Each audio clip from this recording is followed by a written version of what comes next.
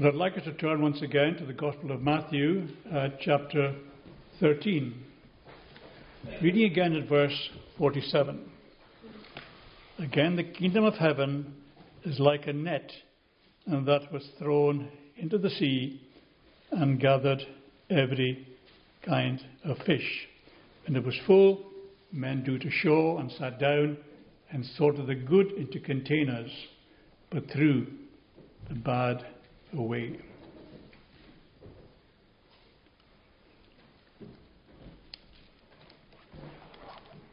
As we read through this Gospel of Matthew, we have to come all the way to chapter 13 before we see the first parable. And then suddenly we are faced with 7 parables, all gathered together, all saying virtually the same thing. And the Lord repeats himself quite often as he teaches the people and his disciples the meaning of what he is saying. No doubt he's repeating them in the hope that what he's saying and what is written here will get through to their understandings and get through to our understanding as well.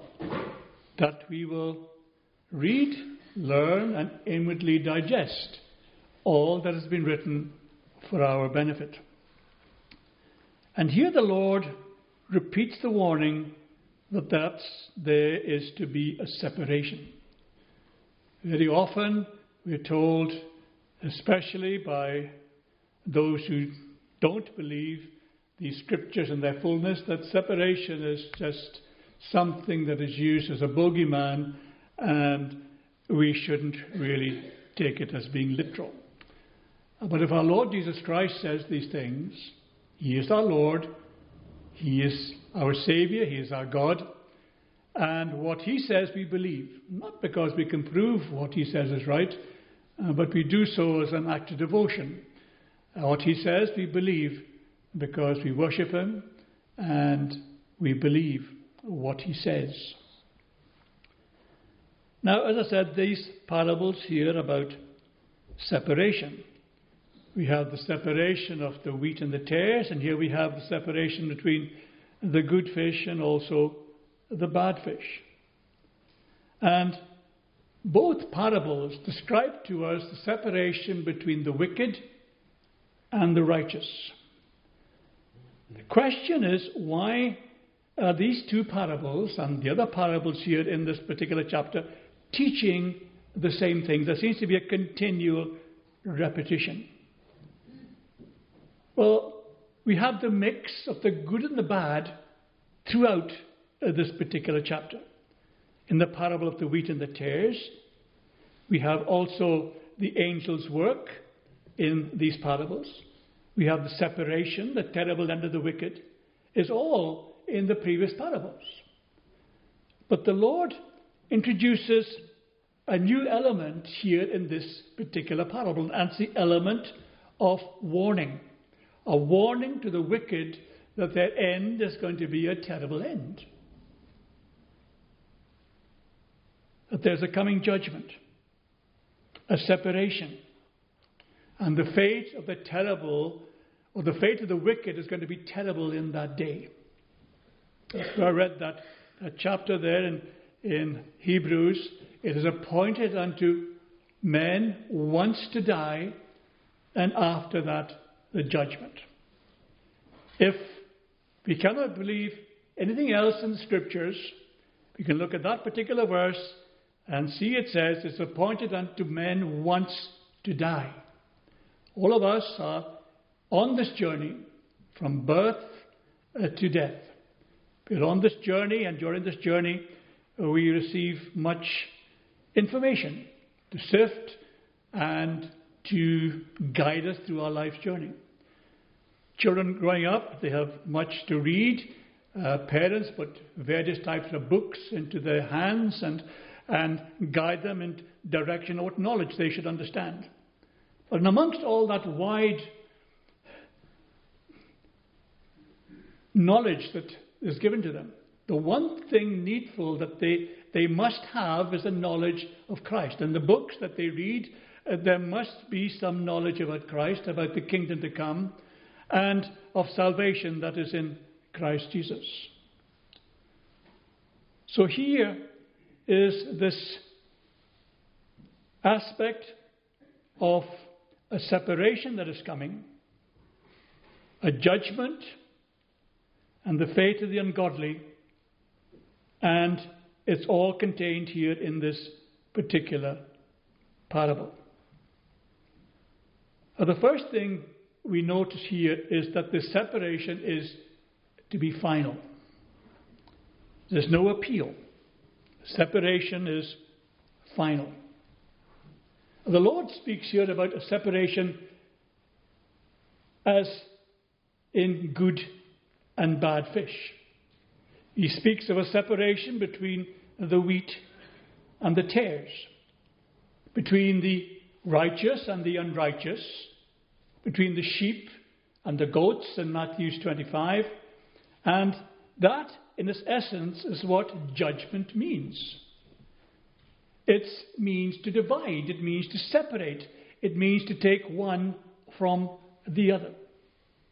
In later parables, like the parables of the 5 wise and the 5 foolish virgins, the fruitful and the unfruitful or unprofitable servants, the sheep and the goats, and especially the rich man and Lazarus, the point is made that there is a great gulf fixed, and no one can bridge it.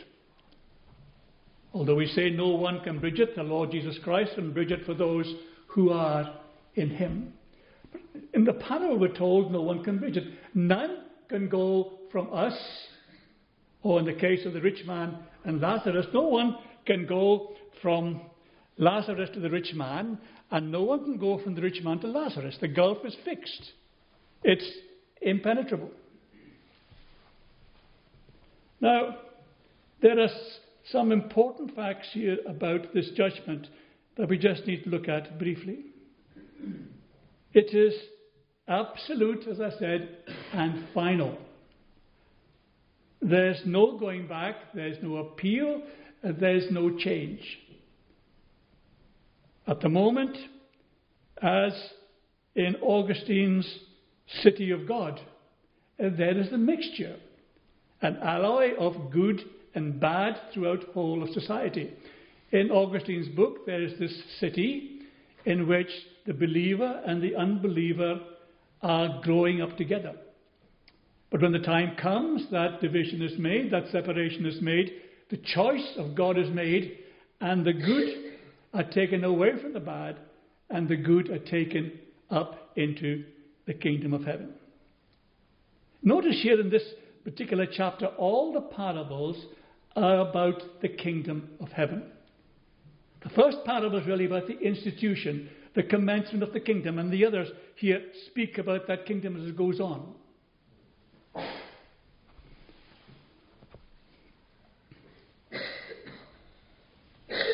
And so there's this mixture between the good and the bad, between the redeemed and the lost. But at the end of the age, as the Lord here says, he sends his angels to separate and to execute judgment. Either we will be forever blessed, taken to be forever with the Lord, to know his fellowship, to share his glory, to know all the blessings he can give to his people. Or we will be forever chastised, forever sent to this place where the Lord calls a weeping and wailing and gnashing of teeth, or even a fiery furnace. No one is going to be partly in one element and partly in the other. Some elements of the Christian church talk of a place called purgatory. Nowhere in the scripture is such a place defined or even spoken about or mentioned or hinted at. It's a device of man for whatever reason. It's been invented, and there is no such place as purgatory. As the tree falls, so shall it lie.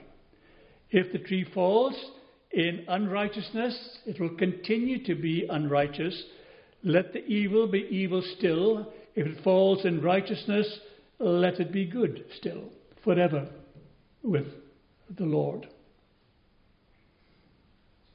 And so, we also have to see here in this particular parable that the separation will be determined by what we've chosen as our focus in this life, or what we've done in this life, or what we've chosen to pursue in this life, what aims and desires we've fulfilled here while we're still on earth. And it's a question of whether we've received Christ or not. The question whether we have to ask ourselves, what do we think of Christ? Is he God's Son? And if he is God's Son, what do we do with him while we are here? Is it made any difference to our lives? Does it make any difference to the way we live? Or is it the fact that he is God's Son has made no impression on us and has made no difference to the way that we live our lives? If we suddenly discover that the Bible is suddenly true, if we are convinced by the Spirit of God that the Bible is true, what difference does that truth make to our lives? Do we change the focus of our lives? Do we change the direction of our lives?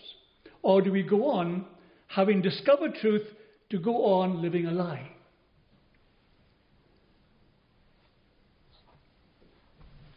And so we have to ask ourselves whether, having discovered that Jesus Christ is the Son of God, whether we've lived wholeheartedly for him. Not simply having an interest in him or simply an interest in the Bible, but whether we're committed wholeheartedly to him, receiving him and resting upon him alone for our salvation. With no input from ourselves, but only what he has done, only what he has accomplished, that's all we can rest on. That's our only comfort, that's our only hope.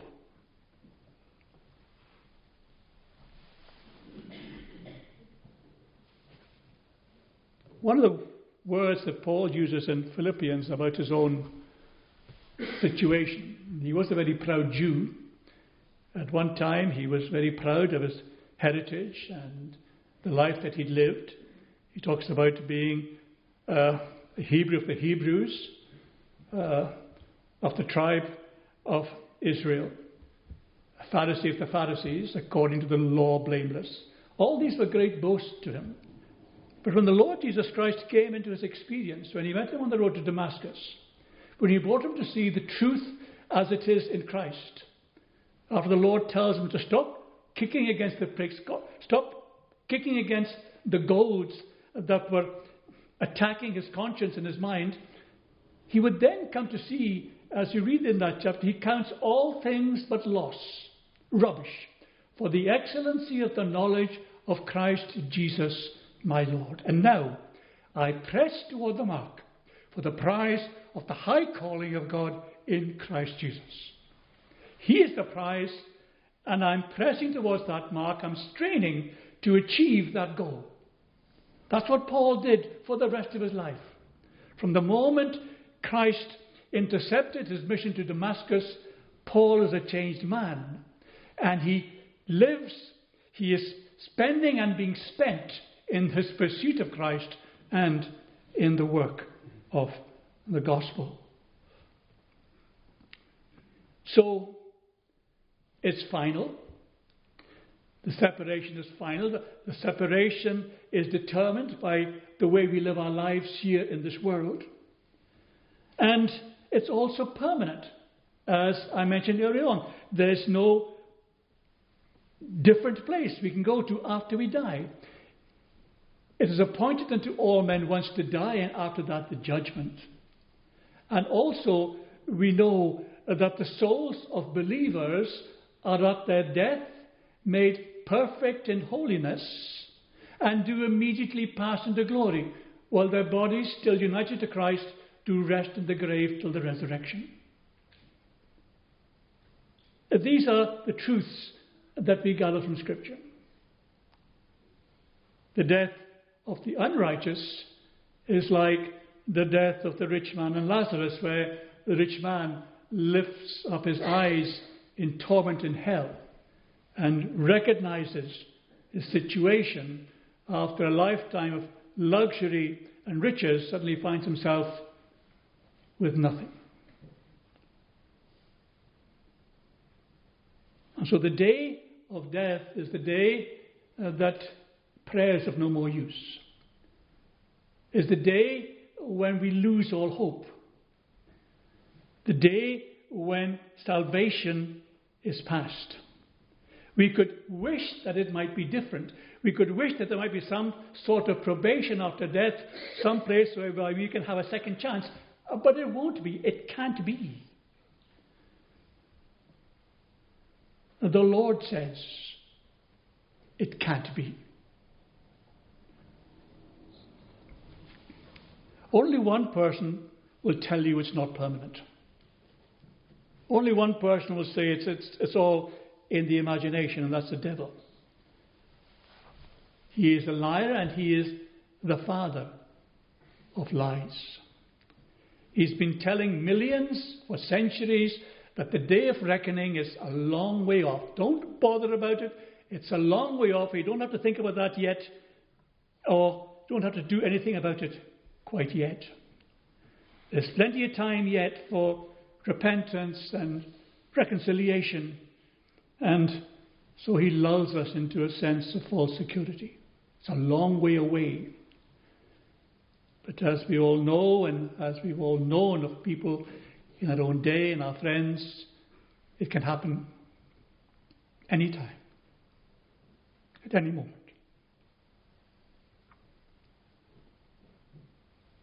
And so, believing the devil, we continue to live careless lives, giving no heed to the approaching storm. Something happened just a few days ago that brings this very much home in a practical way. There were some fishermen out on a sea loch in Fife, and they were fishing quite happily without looking at the weather that was approaching. The storm came, they were overtaken by the storm, and their lives were lost. And as I was going through this, as I was re-preparing just before I came out tonight, I suddenly thought about C.S. Lewis and his Screwtape Letters. I don't know if you've read them or whether you read them as children, or if not, it's by C.S. Lewis, the Screwtape Letters, and the master devil is called Screwtape, and his apprentice devil is called Wormwood.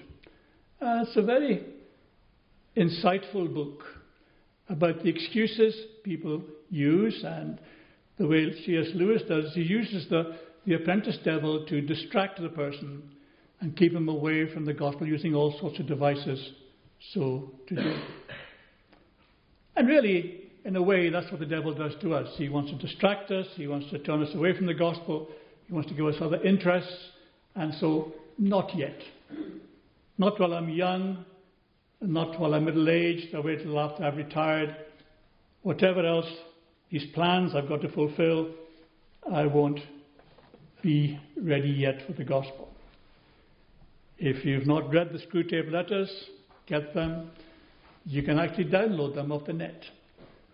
If you haven't read the Chronicles of Narnia, you can get those also as a download on the net.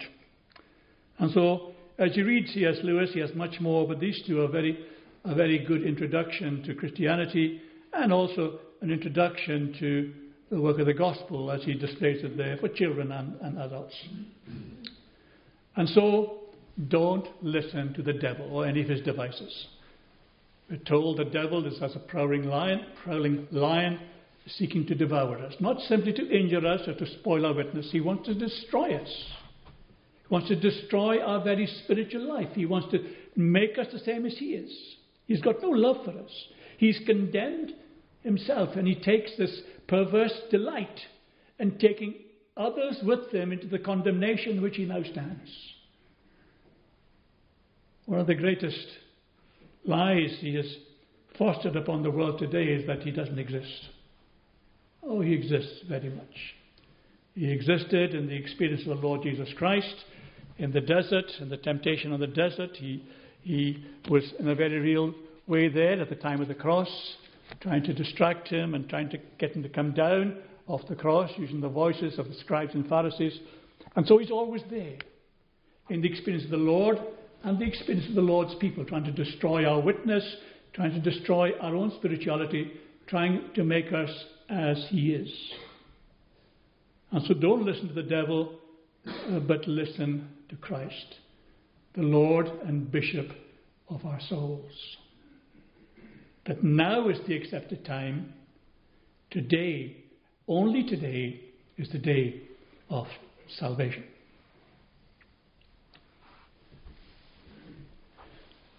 And so then, secondly here, judgment is final and it's terrible for the ungodly and the sinners. Now, each and every one of us here this evening are sinners. Some in here have been saved by grace. If the righteous, by that I mean those who believe in the Lord Jesus Christ, if the righteous are scarcely saved, if they're saved with great difficulty, what shall the end be for the ungodly and the sinner? Very often we think in terms of those who've lived outrageous, debauched lives. They're the sinners. Those who steal, those who kill, those who are engaged in adultery. These are the sinners and they deserve hell. But everyone who does not believe in the Lord Jesus Christ is ungodly, because they don't believe the witness of the Heavenly Father who sent his Son into this world to seek and to save the lost. Now it's for our eternal good that the Lord warns us in such stark terms as he does here of the latter end of all unbelievers. That there'll be a weeping and a wailing and a gnashing of teeth. The Lord, strangely, the one we call the Prince of Peace, the Lord who's a loving Saviour, speaks more of hell and a lost eternity than anybody else in the Scriptures. And what makes hell so terrible is the unending suffering that the Lord here describes and elsewhere. It's the worm that does not cease to turn. The conscience that is always there is always accusing us of the opportunities and all that has passed our lives have given us. The rich man lifts up his eyes in hell and being in torment. The parable of the sheep and the goats who hear but do not do. Hearers of the word but not doers.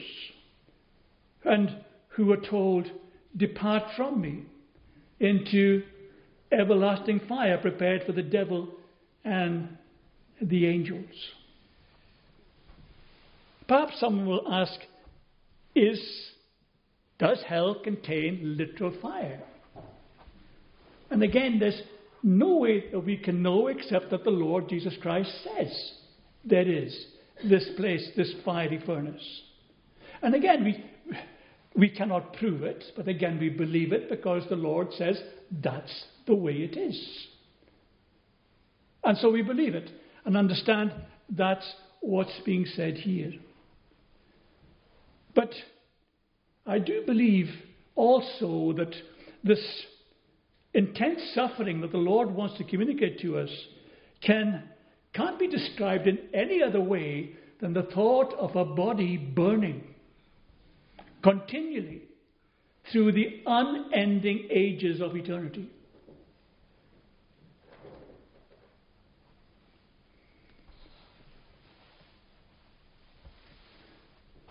Another thing that makes hell unbearable is our memory of this world. I've often thought to try and explain to myself, I suppose more than anybody else, this mind-brain aspect of our being. There is the mind or the brain, which is a storehouse of everything in this world, but it's mainly a motor function. Our mind or brain tells us to move our arms or walk or we feel pain, that sort of thing. It's a motor function. Whereas the memory is something that's me, the soul, what I am myself. And the memory continues. It isn't destroyed by death. The memory continues unendingly. And the memory is something that will continue to bear witness to us. And that's what makes hell so unbearable. When we think of all the blessings we enjoyed, we think of all the opportunities that we had in this life, when we think of all the prayers that our parents and our friends offered up for us, all the witnessing that we were beneficiaries of the sermons we heard, of the times when people spoke to us about the gospel, when we were invited to church and didn't go, when we were asked to make our calling and election sure and cast it aside. All these will come rushing back into our minds and into our consciences while we are there, knowing that it can't be changed. Hear the story, as I mentioned before, the story of the rich man and Lazarus. Both died. Both were buried. One was simply told, buried, and in hell he lifted up his eyes and being in torment. The other was carried to Abraham's bosom.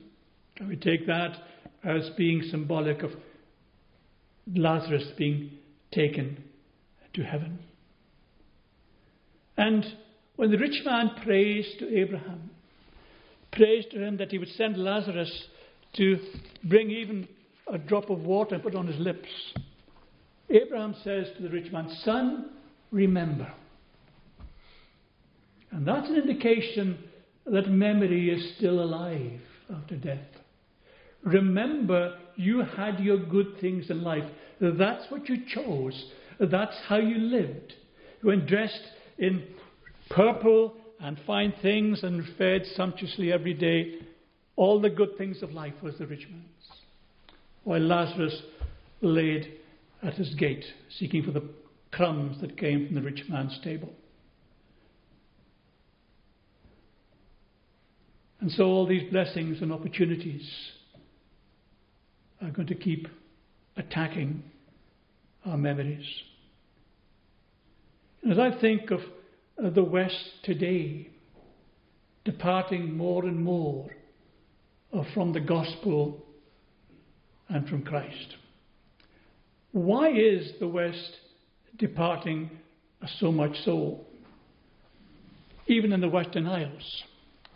Is it because that the Lord has given us our heart's desire and brought leanness to our souls?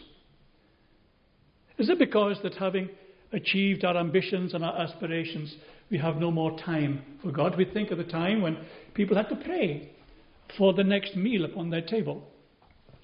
They had to worry about the weather, whether the crops could be gathered in. They had to worry about the cattle and the sheep. Today, we've got supermarkets and we've got deep freezers and we've no need to pray for such things. And we're forgetting how to pray. Why is it, I wonder, that the gospel is in such a demise as it is, not only here but throughout the West and over the whole world? Why is it that gospel communities are failing? We no longer have time to come to the means of grace. We no longer have time to perhaps go to worship services where somebody in the community has died. No longer does everything stop in the community. when somebody has passed away. This fellow feeling of grief among the community, it's no longer there. And it's all because the gospel is going. And the more that the fellowship goes, the gospel will go. If we lose the fellowship, if we lose our gathering together, if we lose our community spirit, the gospel will depart with it. It's already happened throughout Britain today. We still have a vestige of some of that still left with us. Protect it, nourish it, encourage it, and we might know the blessing of God.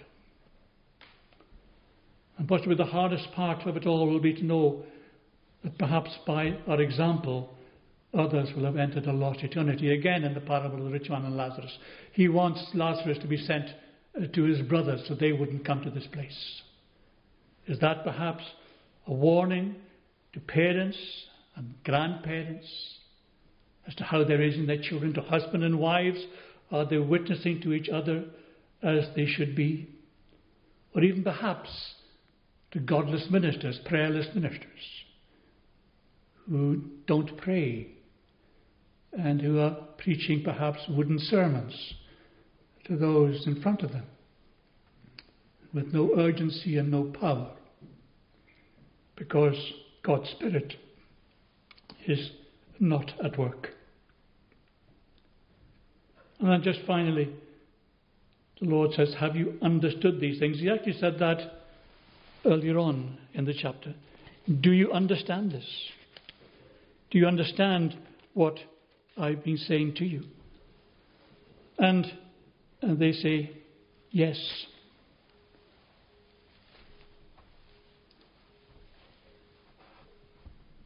They had understood it intellectually. But had they understood it spiritually? Had they really believed what he was saying? We can sit under a sermon, we can understand what the person is saying, but the spiritual import of what's being said really passes over our heads. Perhaps that's the preacher's fault, but perhaps also it's our fault as we sit in the pew. We're not really listening. We're not really trying to understand it. And we're not prepared to act on what we've heard. And so the same thing applies to us as we sit here under this gospel. Not only have we understood it intellectually and the precepts that are being spoken about, but do we really believe them, and are we prepared to act on what we've heard and to encourage others to do the same? The Bible says, the fool says in his heart, there is no God. But there's a bigger fool. The churchgoer who believes that there is a God and then doesn't take him seriously.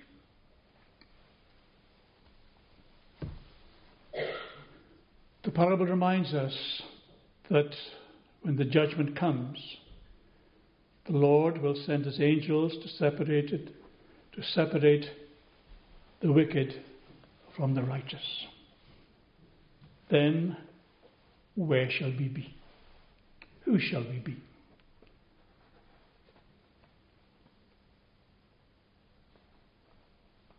Let the wicked forsake his way, and the unrighteous man his thoughts, and let him return unto the Lord. For he will have mercy upon him, and to his God, for he will abundantly pardon. May it be, if we are still outside of the covenant promises and the covenant safety of those promises, that tonight the Lord will have mercy, and the Lord will give grace, and souls will be saved. And the Lord then bless these thoughts to us. Let us then conclude our worship singing to God's praise in Psalm 19 on page 223 at verse 7. God's law is perfect and converts the soul in sin that lies. God's testimony is most sure and makes the simple wise. Once again, just down to the end of the verse marked 10, that's 4 stanzas to God's praise. Standing to sing.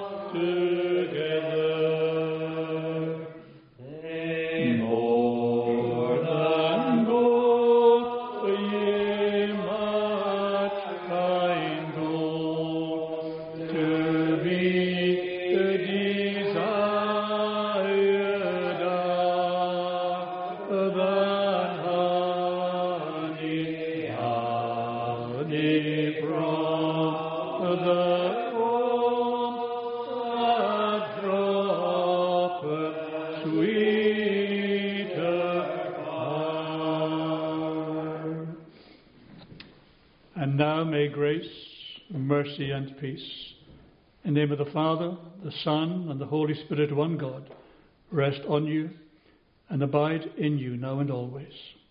Amen.